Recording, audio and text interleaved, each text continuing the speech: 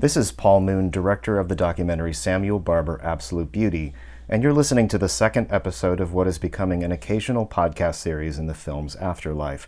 I'm calling it Capricorn Conversations, to focus on some more American musicians and composers who maybe encircled that era of American music, who somehow managed at one point or another to congregate in mind or spirit or body at that Capricorn house in Mount Kisco, New York, where Barber and Menotti lived.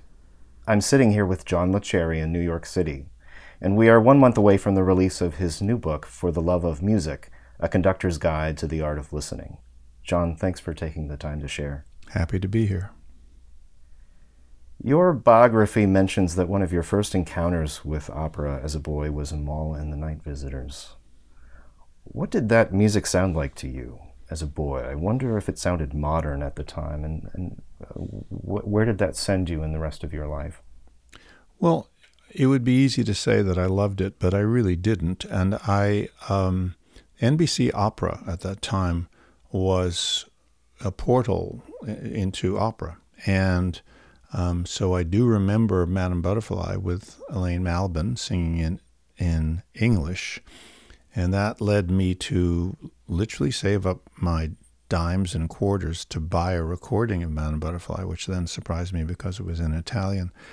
I used to parody Amahl and the Night Visitors when the mother is going, "Oh, Amahl." I used to go to the piano, and because I found it, I don't know, it didn't make me want to love it. And by the way, at the same time, I think probably most of the little boys who were seen on television, maybe I was jealous of them. It didn't matter who was Amahl or the boy in the King and I film from 1955.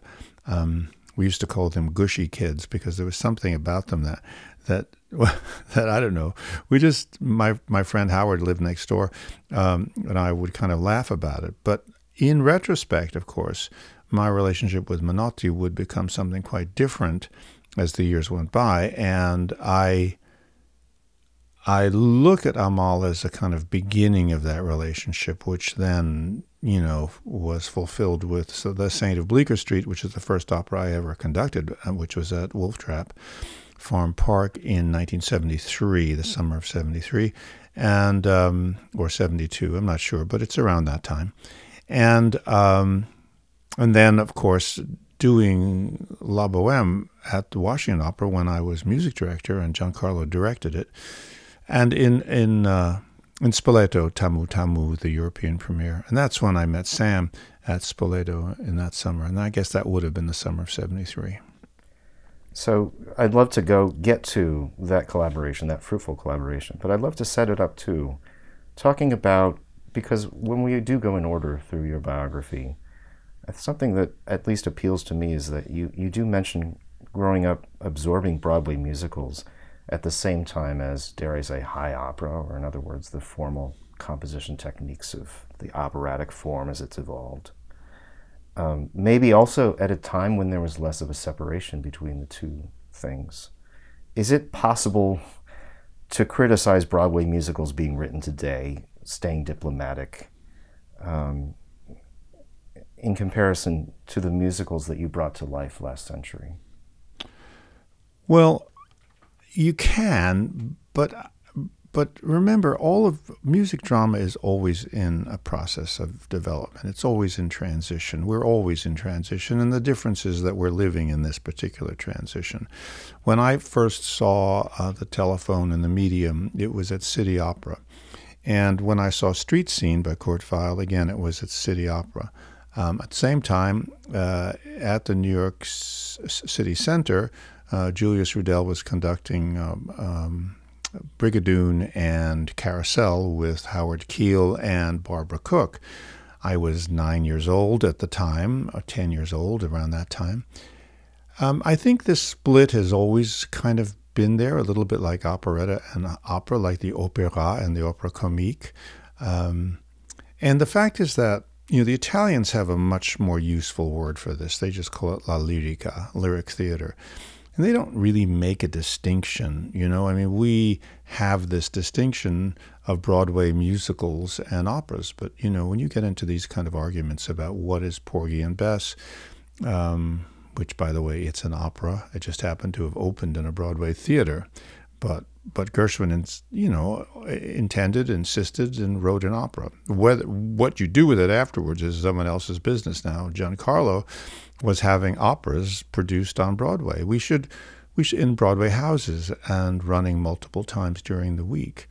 At the same time, he was also writing operas for the Met. So, I mean, depending on, I don't know, the speed of the information, the complexity of the drama, its commercial viability, the house in which a piece of music is performed, music theater, is really the part that really matters here. I mean, the Barber of Seville had its world premiere in Rome at the Teatro Argentina, which seats 500 people.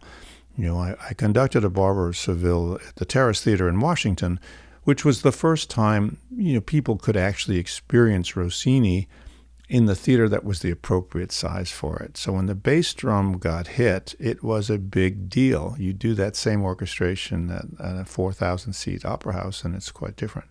So I think Giancarlo understood that, his instinctive abilities. And he said to me that he never modeled his operas on Puccini, though he was frequently accused of writing warmed over Puccini. But his inspiration was Monteverdi.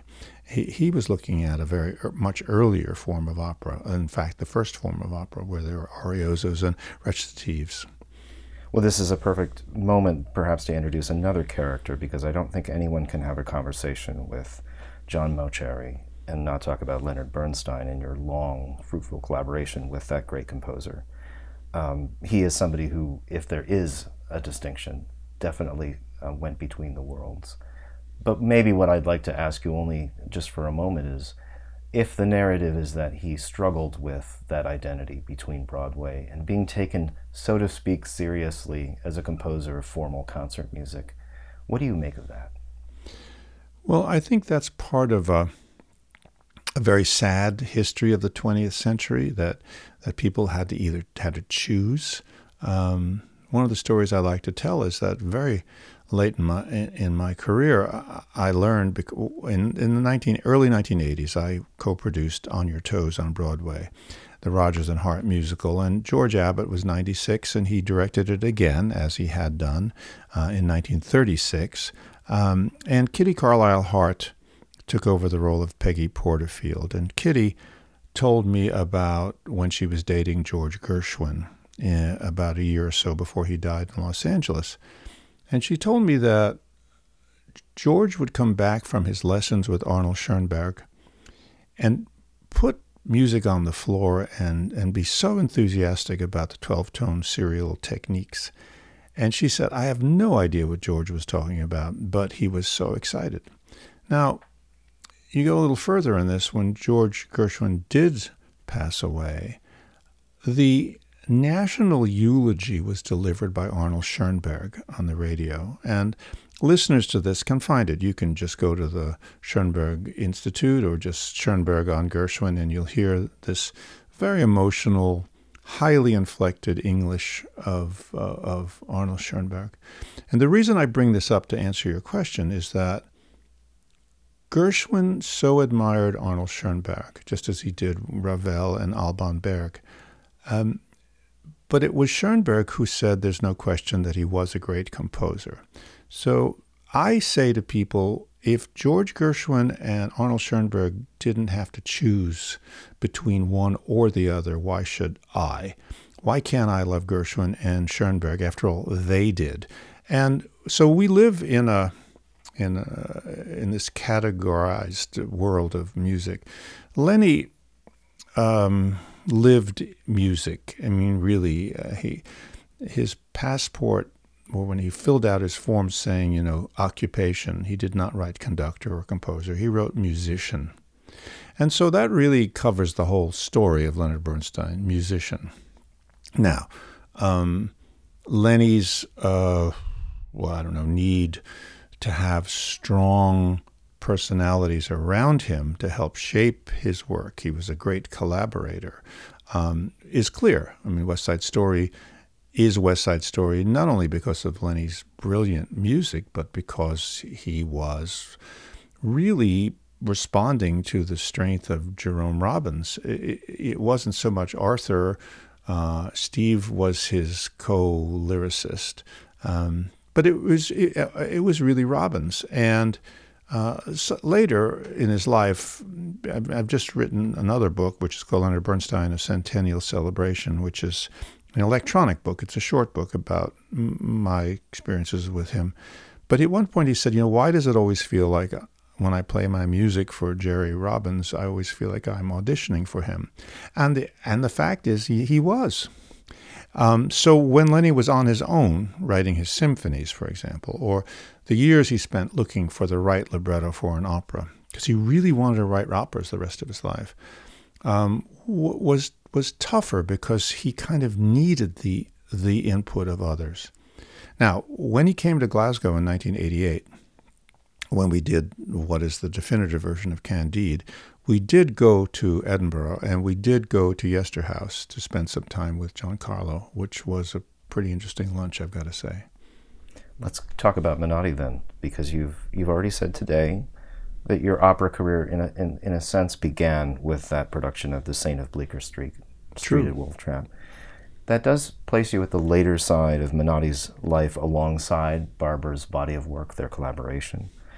I wonder if you just, in open form, have recollections of that.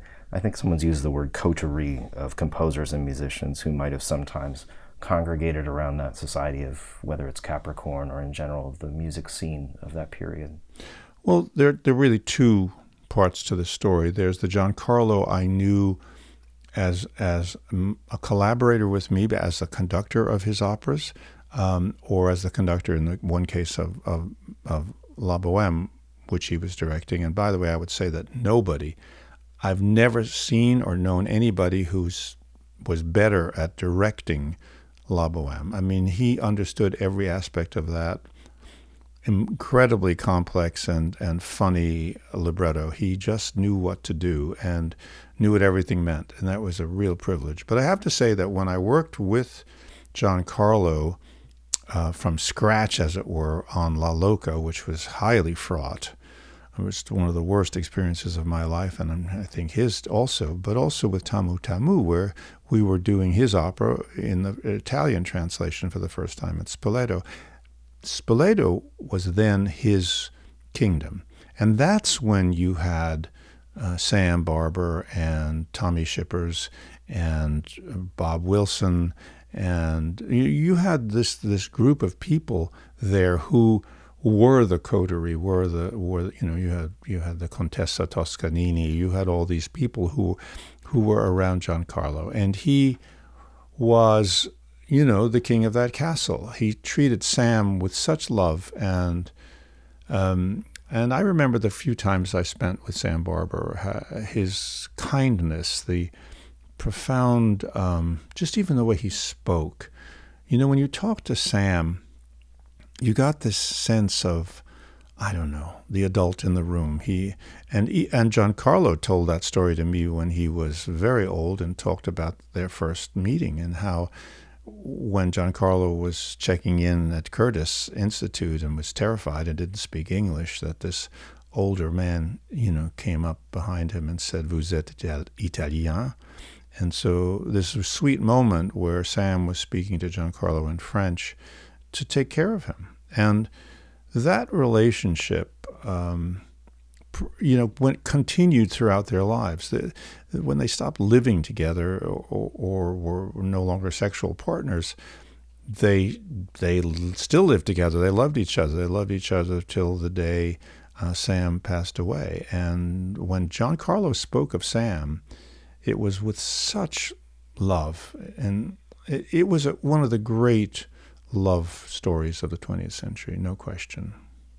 There is a certain sadness, though, in the arrival of this problematic work in Samuel Barber's life, and that's Antony and Cleopatra. You've written about Antony and Cleopatra, which opened the current, once called New Metropolitan Opera House, with really more direct honesty than anybody else. I wish everyone would go to johnmauceri.com and read The Met at 50 under his writings menu. Let's talk about this. Sure. I first heard some of Antony and Cleopatra the summer before at Bayreuth.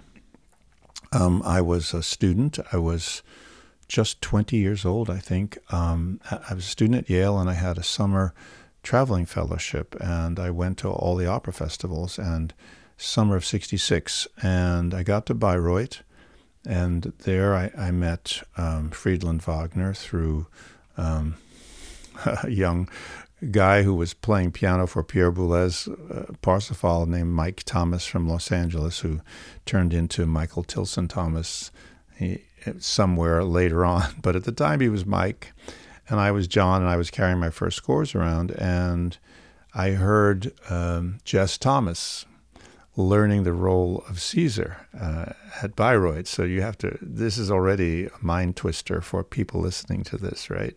Jess was singing Tannhäuser that summer, and I'm listening to Sam Barber's music and Shakespeare's words wafting out of an open window in Bayreuth.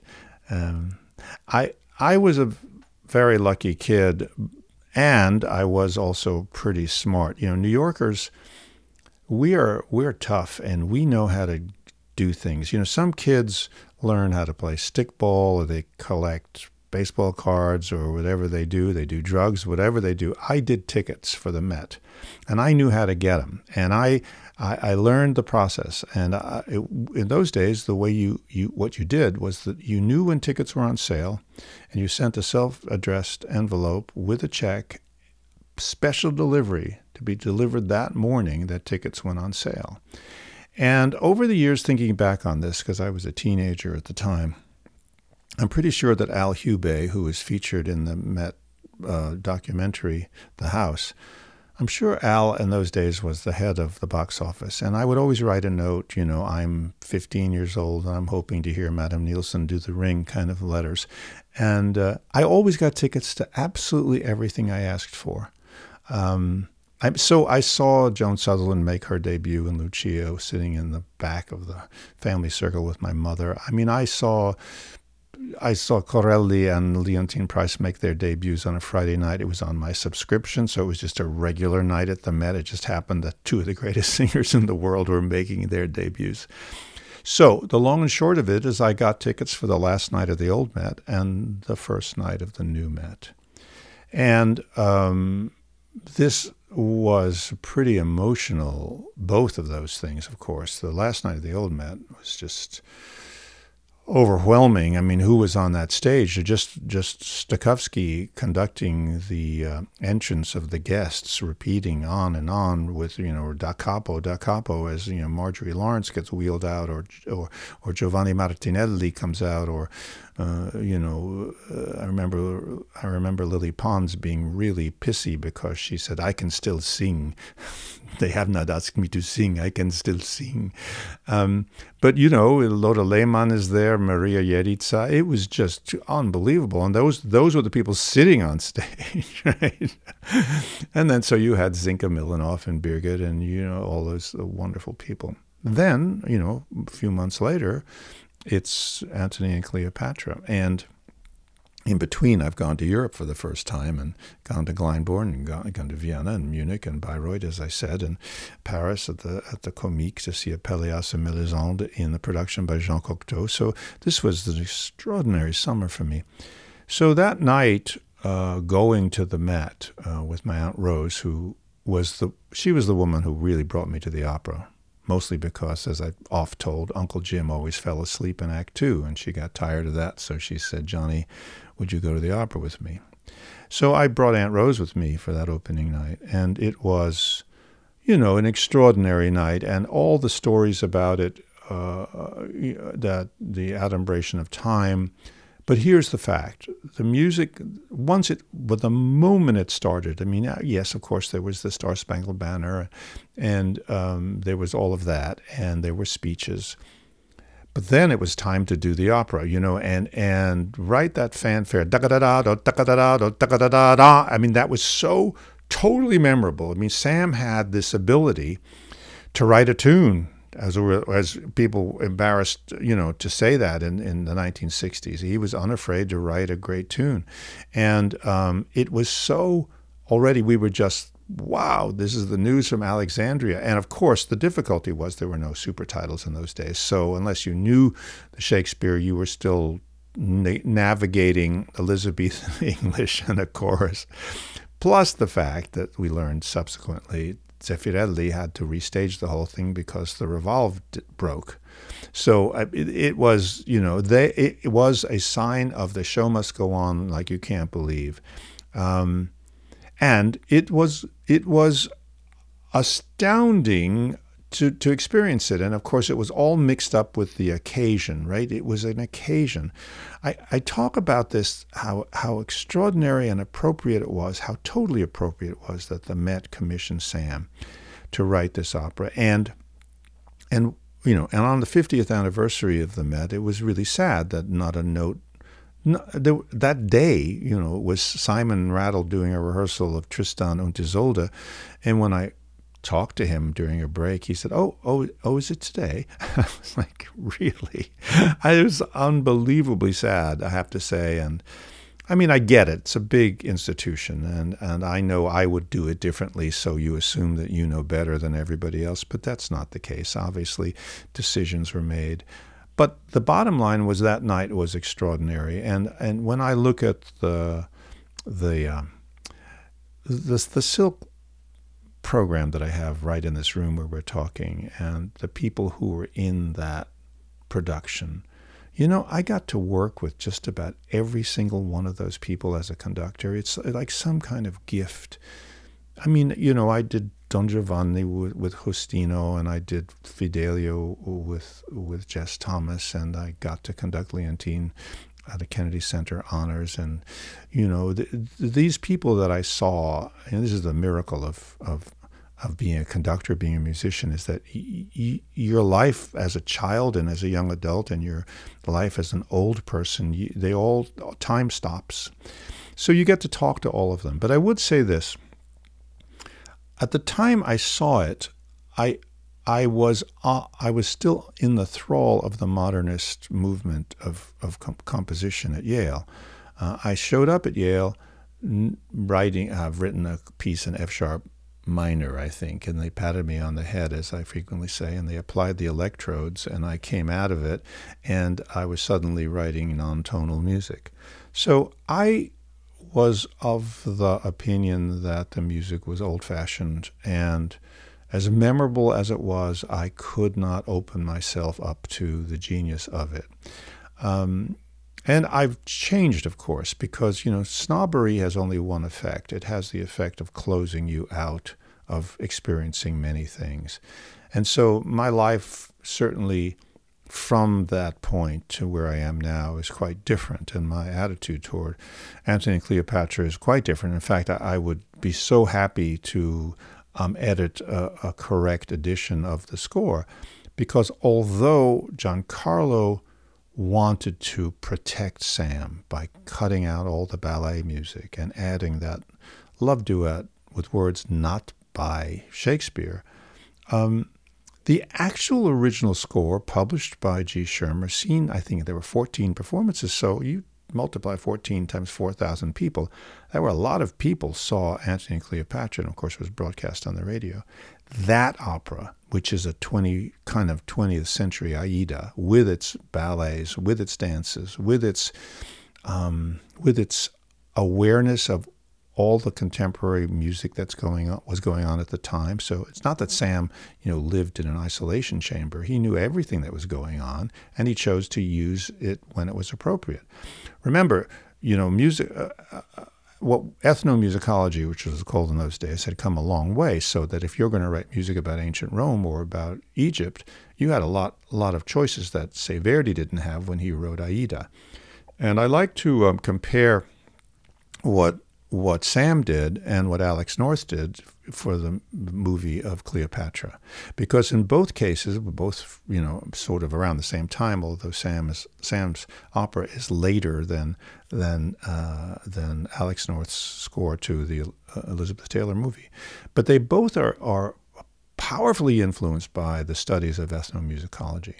So I see Antony and Cleopatra as one of those epitome moments of lyric theater in the 20th century, more so than Vanessa. I mean, as wonderful as Vanessa is.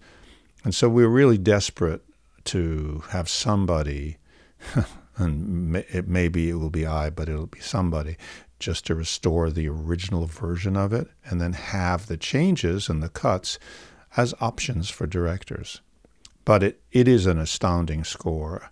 Also, I would like to say that all the talk about Zeffirelli's production with aluminum kind of Venetian blinds, it was glorious to look at. I mean, people were just out to hate it. That's the funny thing about it. When you think about those times, there was just such a strong move to just ignore or demonize anything that had a melody, anything that was part of great epic theater.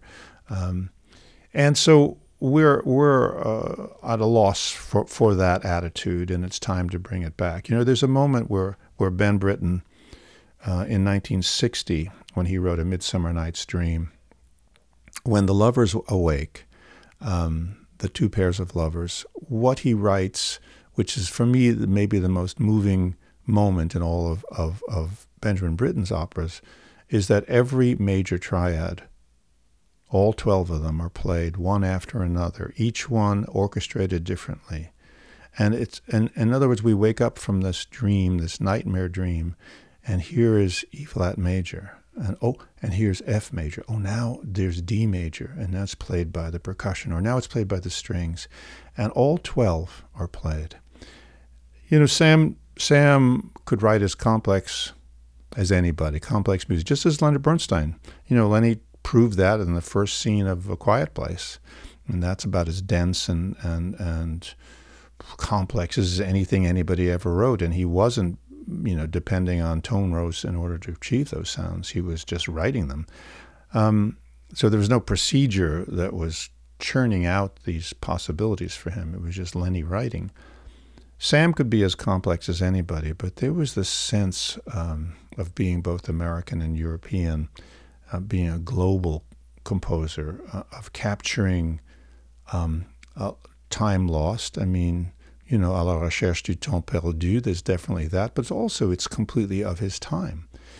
If you listen to Antony and Cleopatra and you look at the architecture of the Metropolitan Opera, if you look at what people were wearing, if you look at everything that happened around that time, they're all of a piece. So he managed to capture his time and put it on the stage. It was a great achievement. Your choice of words when you wrote about the Met at 50 really arrives at that, because you called the sneering at Samuel Barber's music at the time to be against anyone who wrote in a so-called extended tradition. And in that regard, on the other hand, it's a relative term, but it's a strong term you use to say that Barber's music shriveled after that. And we know that there were some masterworks that he wrote after that. Yes, but the impact it had on him was devastating. In a funny way, the same thing happened to Lenny after A Quiet Place. We like to think that critics are kind of free to write what they want. Yes, of course. But there's a moment where critics have to understand their really almost appalling power that they have on a creative personality. And whether that's Tchaikovsky or Rachmaninoff or Prokofiev or Leonard Bernstein or Sam Barber, Sam, I can just viscerally feel the emotion of Giancarlo when we spoke of Antony and Cleopatra.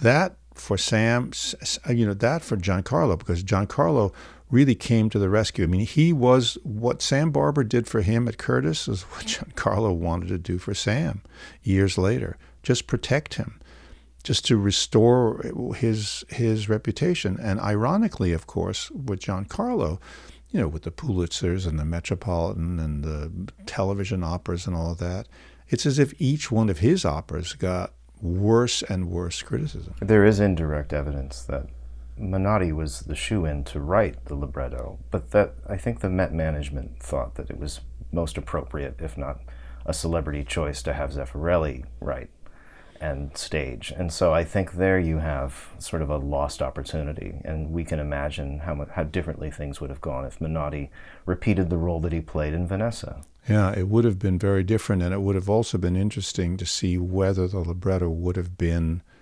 all Shakespeare's words or not. You know, remember, Midsummer Night's Dream, again, is Peter Pears doing that for Ben Britten.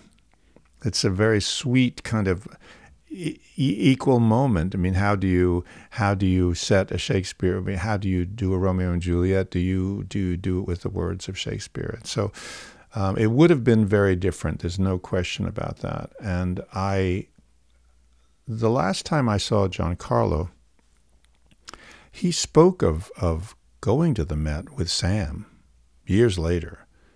And they wanted to go backstage, and Sam's name wasn't on the backstage list, and they wouldn't let them in.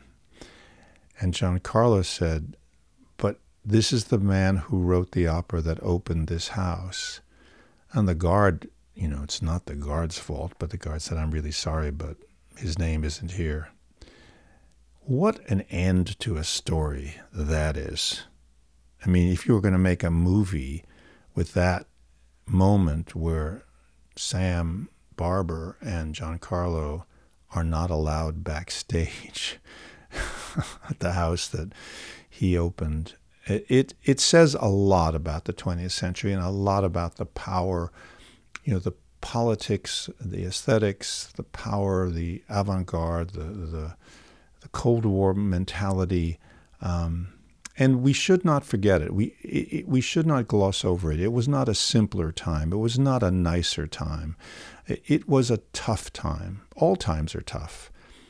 However, in the case of someone like Sam and Giancarlo, we had official aesthetics operating. And these aesthetics were determined during the Cold War about what was appropriate music for our time. And they were not set by America. They were set by Europe, in Western Europe, and especially Germany, which had come to find a new way to go forward by erasing the past. So anything that sounded like anything that had anything to do with World War II in that period was just not to be put on the stage. So everything had to be modern or modern, but that modernity was based on a 1909 idea of futurism and the pre-World War I aesthetics that were developing in Germany and in Paris. So, 100 years later, people are still calling that modern, and of course it's not modern, but it was the only thing. And so you could do Aida, but you couldn't do Antony and Cleopatra, really. You had to do Stockhausen, La Scala is a good example, with their Samstag aus Licht was perfectly okay for Scala after the war, because you could go to it and not be accused of being a fascist. It had no smell of Mascagni or the great history of Italian opera. But so when you look at the commissions at the Met during the 20th century, and you look at December 31st, 1999, when the Met had a gala in which we said goodbye to the 20th century. In fact, we said goodbye to a millennium, right? What did they play? Well, they didn't play a note of anything they had commissioned. They played Die Fledermaus. And in the party scene, you had opera singers singing To Dream the Impossible Dream. You had songs and duets from Broadway, some operetta. And I think the closest you came to the 20th century was Vici d'Arte and Nessun Dorma. But it was as if the Met were saying, no, we actually, on the one hand, we don't want to play Sam Barber because it's so old-fashioned. On the other hand, we can't play any of the new composers either. So we're just going to stick with the 19th century. And I mean, after all, Vici d'Arte is from 1900. So it just squeaks into the 20th century. So, we're having this conversation. I hope it's part of lots of conversations about the lost music of the 20th century. My new book, which you kindly referenced, is about classical music, and For the Love of Music is about not only about what is classical music and what is this language of classical music, but it also touches on this mysterious aspect, which is that the central core repertory starts around 1710 and then ends. Indeed, I mean, Barber was aware of all these things you described, and he saw it unravel in the 20th century. It is a great bridge just for us to talk about For the Love of Music, A Conductor's Guide to the Art of Listening. To arrive there, I have to say that when I was kind of casting about for a narrative to tell Samuel Barber's story, there was a sort of prophet hovering over him in the form of a composer, his uncle Sidney Homer, who constantly encouraged him to be authentic to himself and honestly, not in so many words, to ignore the noise. But he also, that authenticity was going to have to come from a place that was also, if you will, emotional. It was driven by feeling. And it brought to mind some philosophical questions about what's the point of music? Why do we engage in this, both social and interior practice of music, if there's no emotion behind it? If that is a word that, we can even use. So not having access to this book because we wait for it to arrive in a month, preview suggests that you're taking us on a journey through music history with a spirit of embracing music as perhaps an emotional language. Or at that, it could be that we are allowed to attach stories to music, personalize them. We don't have to worry about that program note quandary of is it programmatic or anything. Well, I fully believe that Western music is fundamentally programmatic. If you take the very rudiments of it and you go back to where it starts, as far back as we can go, which is the written words of the Greeks, they already start by describing the different modes or scales as not only representing the different tribes in Greece, but when you hear music in those modes, you behave as if you are a member of one of those tribes. So that certain modes, music can make you violent or can increase antisocial behavior, or others can be calming. Now, right from the beginning, the Greeks talk about higher vibrations as being literally higher, like higher on a ladder. So it's not just that they're faster. So, 440 cycles a second will seem lower than 880 cycles per second before they could even measure cycles per second. And they also notice that, a string that is half as long is one octave higher. And so all of these things, the translation of vibrations into up and down and the sense of home, which is whatever key or mode something's in, starts a language that's already pictorial. Right? It's already beginning there. As you go through thousands of years, 2,500 years later, and we absolutely have built up this amazing language that the world understands. And I mean the world. I'm not talking just about Western Europeans, but I mean Asians and people, and every continent in the world understands this. So I wrote this book to not only encourage people to not be afraid to affix stories or images to music they hear, because you will. You absolutely will. I mean, I used to use the example, if you're driving a red convertible across the Golden Gate Bridge on a beautiful Sunday morning with the classical radio on, and you're listening to Brandenburg No. 2 for the rest of your life, when you hear Brandenburg No. 2, you're going to be in that car crossing the Golden Gate Bridge, even though Bach probably had no idea that you might do that. We just do that. But the book is now not only encourages you to find other ways to listen. Why? What do you do to hear a piece of music for the first time? What do you do when it's a piece of music by a composer you've never heard of, or it's one you do know, or you know one piece by that? How do you navigate first times? How do you navigate the 100th time? Why is classical music always new? because it has to be translated, and you're going to be in a different place, and the orchestra and the room you're in will be a different one.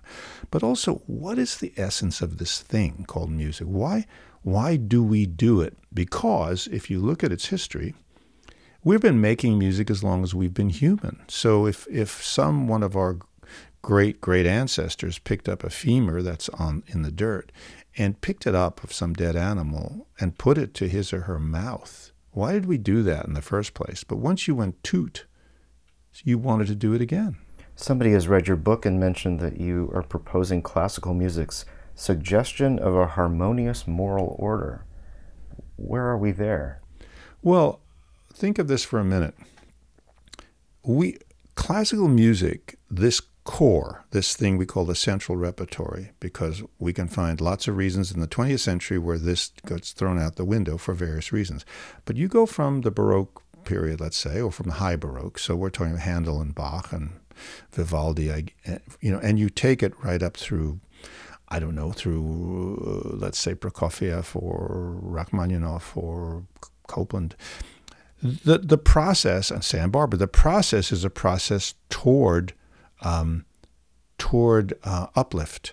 Every symphony by Beethoven ends in a major triad, no matter how circuitous the journey. We are, after all, humans who aspire toward pleasure. We want to go toward the light. Our feet are in the ground.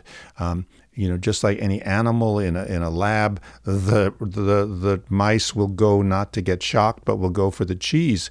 It's a normal process that we go through. The part that makes it so mysterious is the invention of music, and how we, at every moment of technology where we invent bronze or we discover how to use a lathe, we use it to make instruments. Now, we also use it for weapons. We use it to till the fields. We use it to protect our family. We use it for various things. But music, in and of itself, would appear to be useless. So why did we take a Stone Age bone that we've cut holes into it, and then by 1850 turn it into a flute? Why did we go through that? Because each time you made a different cut or made that tube out of a different piece of material, wood or metal, why were we constantly doing that? Why did we make gongs and bells when we knew how to cast them? Because music is who we are. Now, this book is reaffirming that music is who we are. It also encourages people that if they don't like music, certain kinds of music, that's okay, because your response is personal. I mean, it's a personal story. So I was being told, say, that Sam Barber's music was old-fashioned at the time, and I was young enough to not be able to supersede that thought. I had to come to that later on when I thought, wow, I really loved that music, actually, and I can really remember it. I mean, after all, I heard Antony and Cleopatra once, and I remember it. And when I saw it again at Juilliard, when Giancarlo helped create the second version of it, it was as if I had just heard it the night before. That's how memorable that music was. And it always made me sad that there was no recording of that first original version, but I certainly had the second version, which is recorded in Spoleto. So again, For the Love of Music is an affirmation of music. And it also, as I said, gives permission for you not to like something. Because, as I say, if you don't like a certain kind of classical music, you're in really good company, and that is the company of people who love classical music, because nobody I know loves it all, right? So you shouldn't worry about that. It's not your fault. I always hear people say, I don't understand music, but, and I go, well, wait a minute, just stop right there, right? And with that, I guess and I'd love to talk about one last big topic that you're such an expert on and have so much experience with.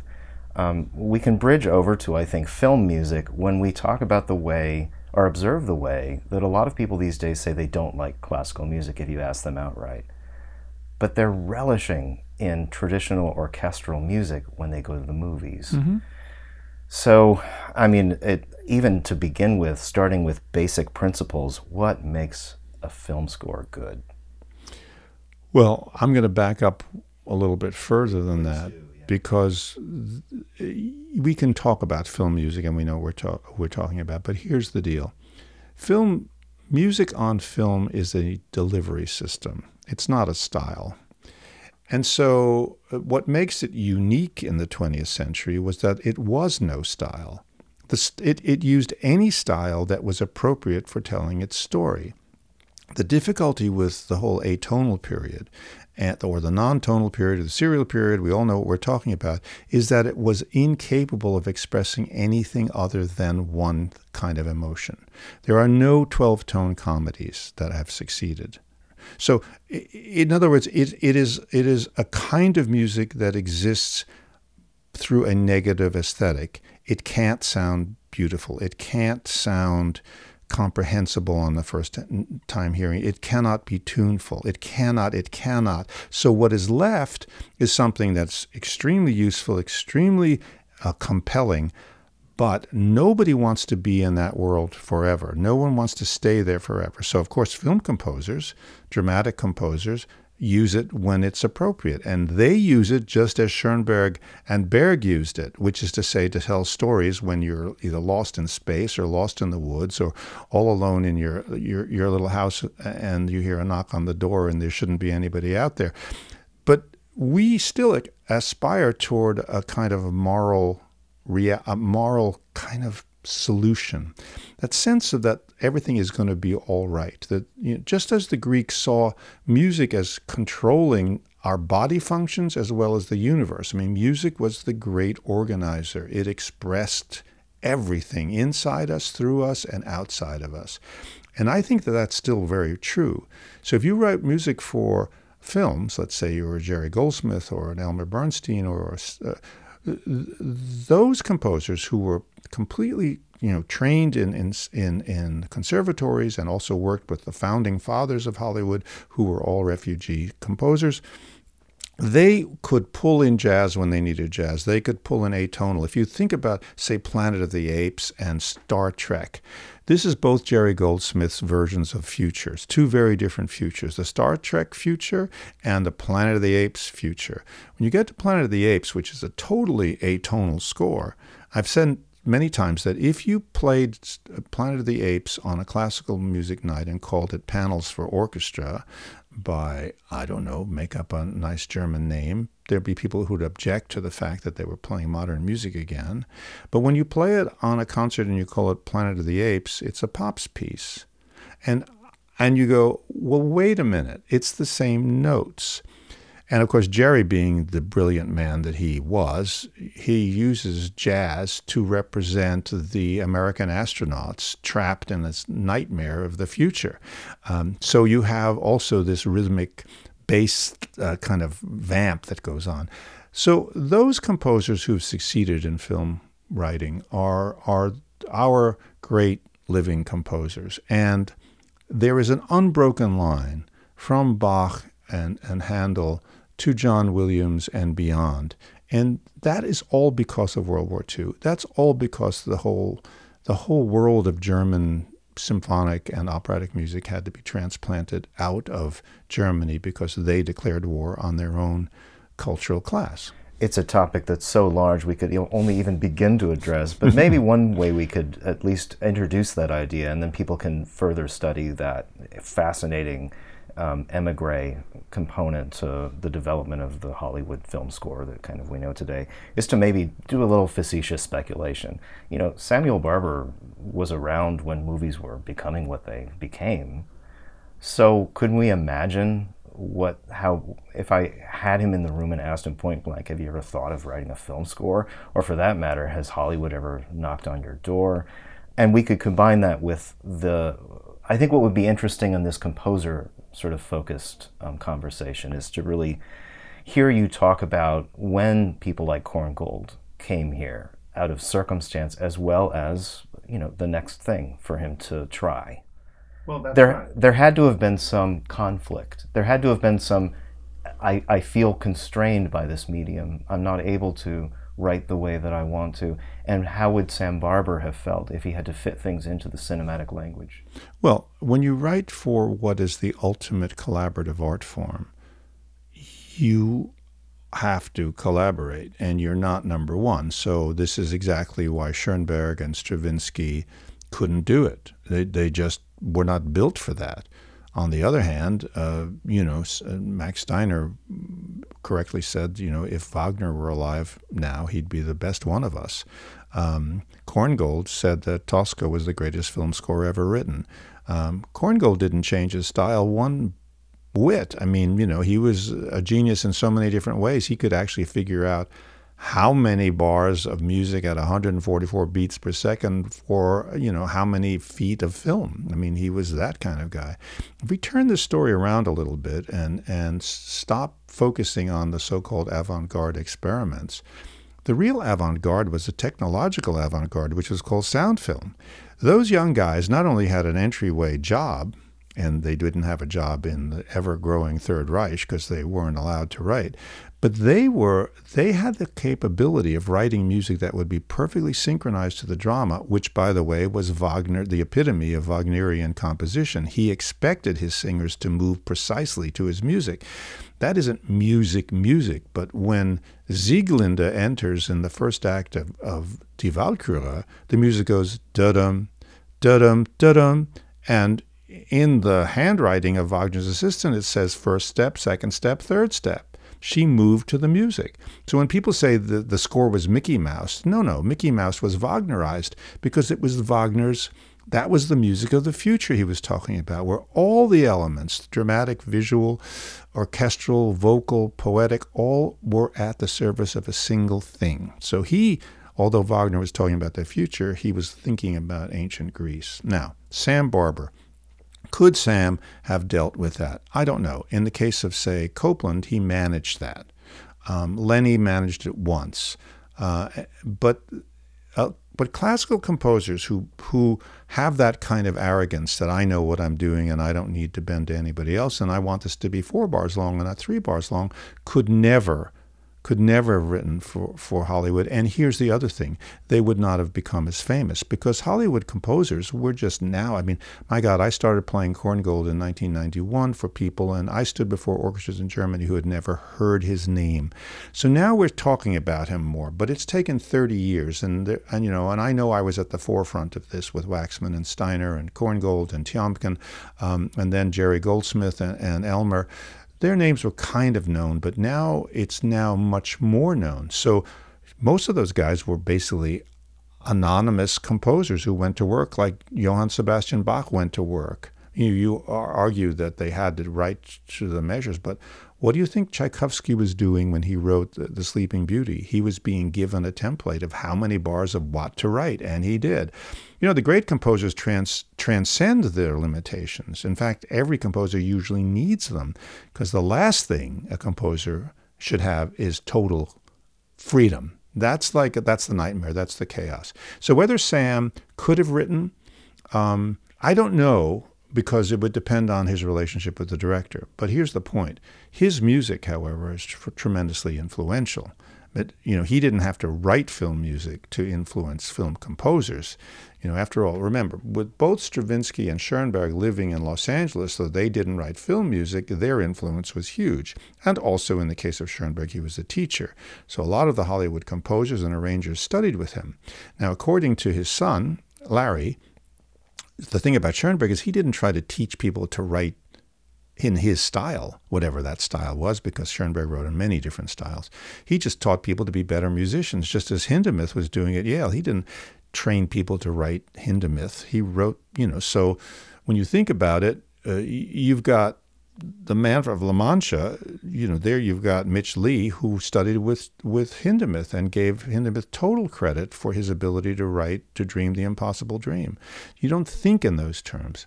So Sam, yes, and Giancarlo, yes. Of course they had a tremendous influence. You have to look at Giancarlo, by the way, as the continuity of Italian melody into the 20th century when that was not allowed in most of the houses. So Nino Rota, Henry Mancini, and you look at the great teacher Mario Castelnuovo Tedesco from Florence. These people continued the Italian lyrical line into the 21st century, and Sam represents that European American kind of mixture, the great confluence of influences there that exists in all of his works. So I believe that Sam would have had a tremendous influence and probably still does. I always like to end by just simply finding out what you see coming next for your projects. We've talked about the book, and then I also like to ask if you had unlimited possibilities, if there's a dream project that you also would like to describe. Well, as far as the dream projects, I have so many dreams it's impossible to get through a night, right? But of course, one of them I've talked about, which is to edit Antony and Cleopatra and make it available for opera houses to do without going through the kind of nightmare of which version, because as you may or may not know, the original scores were cannibalized to make the second version. You know, we're talking about a time before there was the kind of photocopying the way we have now. But that would be one of my dreams. I have a number of the other ones, but since we're speaking about Sam, that would certainly be number one there. And also because it is a missing link, as far as I'm concerned, in the history of opera in the 20th century. Upcoming projects, there's the book called Music in a Century of War, which has really been at the heart of a lot of what we've talked about. And that's the book that is almost finished. I've really been writing that one for 30 years, but that's the book that I think will continue. The second book is the one we talked about earlier, which is For the Love of Music, a conductor's guide to the art of listening. But that book talks about the central canon. It does not address why classical music stopped at a certain point in the 20th century. I mean, that's literally stopped from the point of view of most listeners. We should, if you believe the avant-gardists and you believe the Pierre Boulesians and all of those others, we should have by now 75 years of masterpieces that we all go and hear. And you'd have a really hard time naming 5 works that the entire world thinks of as representing the period from 1960 to now. And that's wrong. But that should be a cause of conversation. So this book called Music in a Century of War, Reclaiming the 20th Century is down there. I'm conducting a lot of music of Danny Elfman. Have recorded the violin concerto, and we'll be doing that in Paris at the end of September, and then in November and December.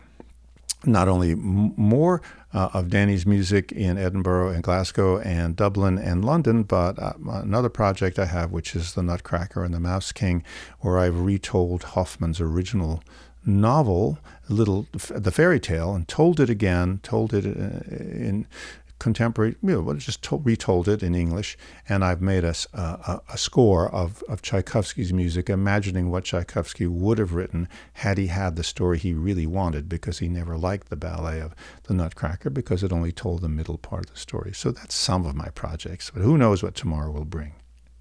Thank you, John, so much for this conversation, adding to the oral history about all of this. Thank you so much. My pleasure. Thank you, Paul.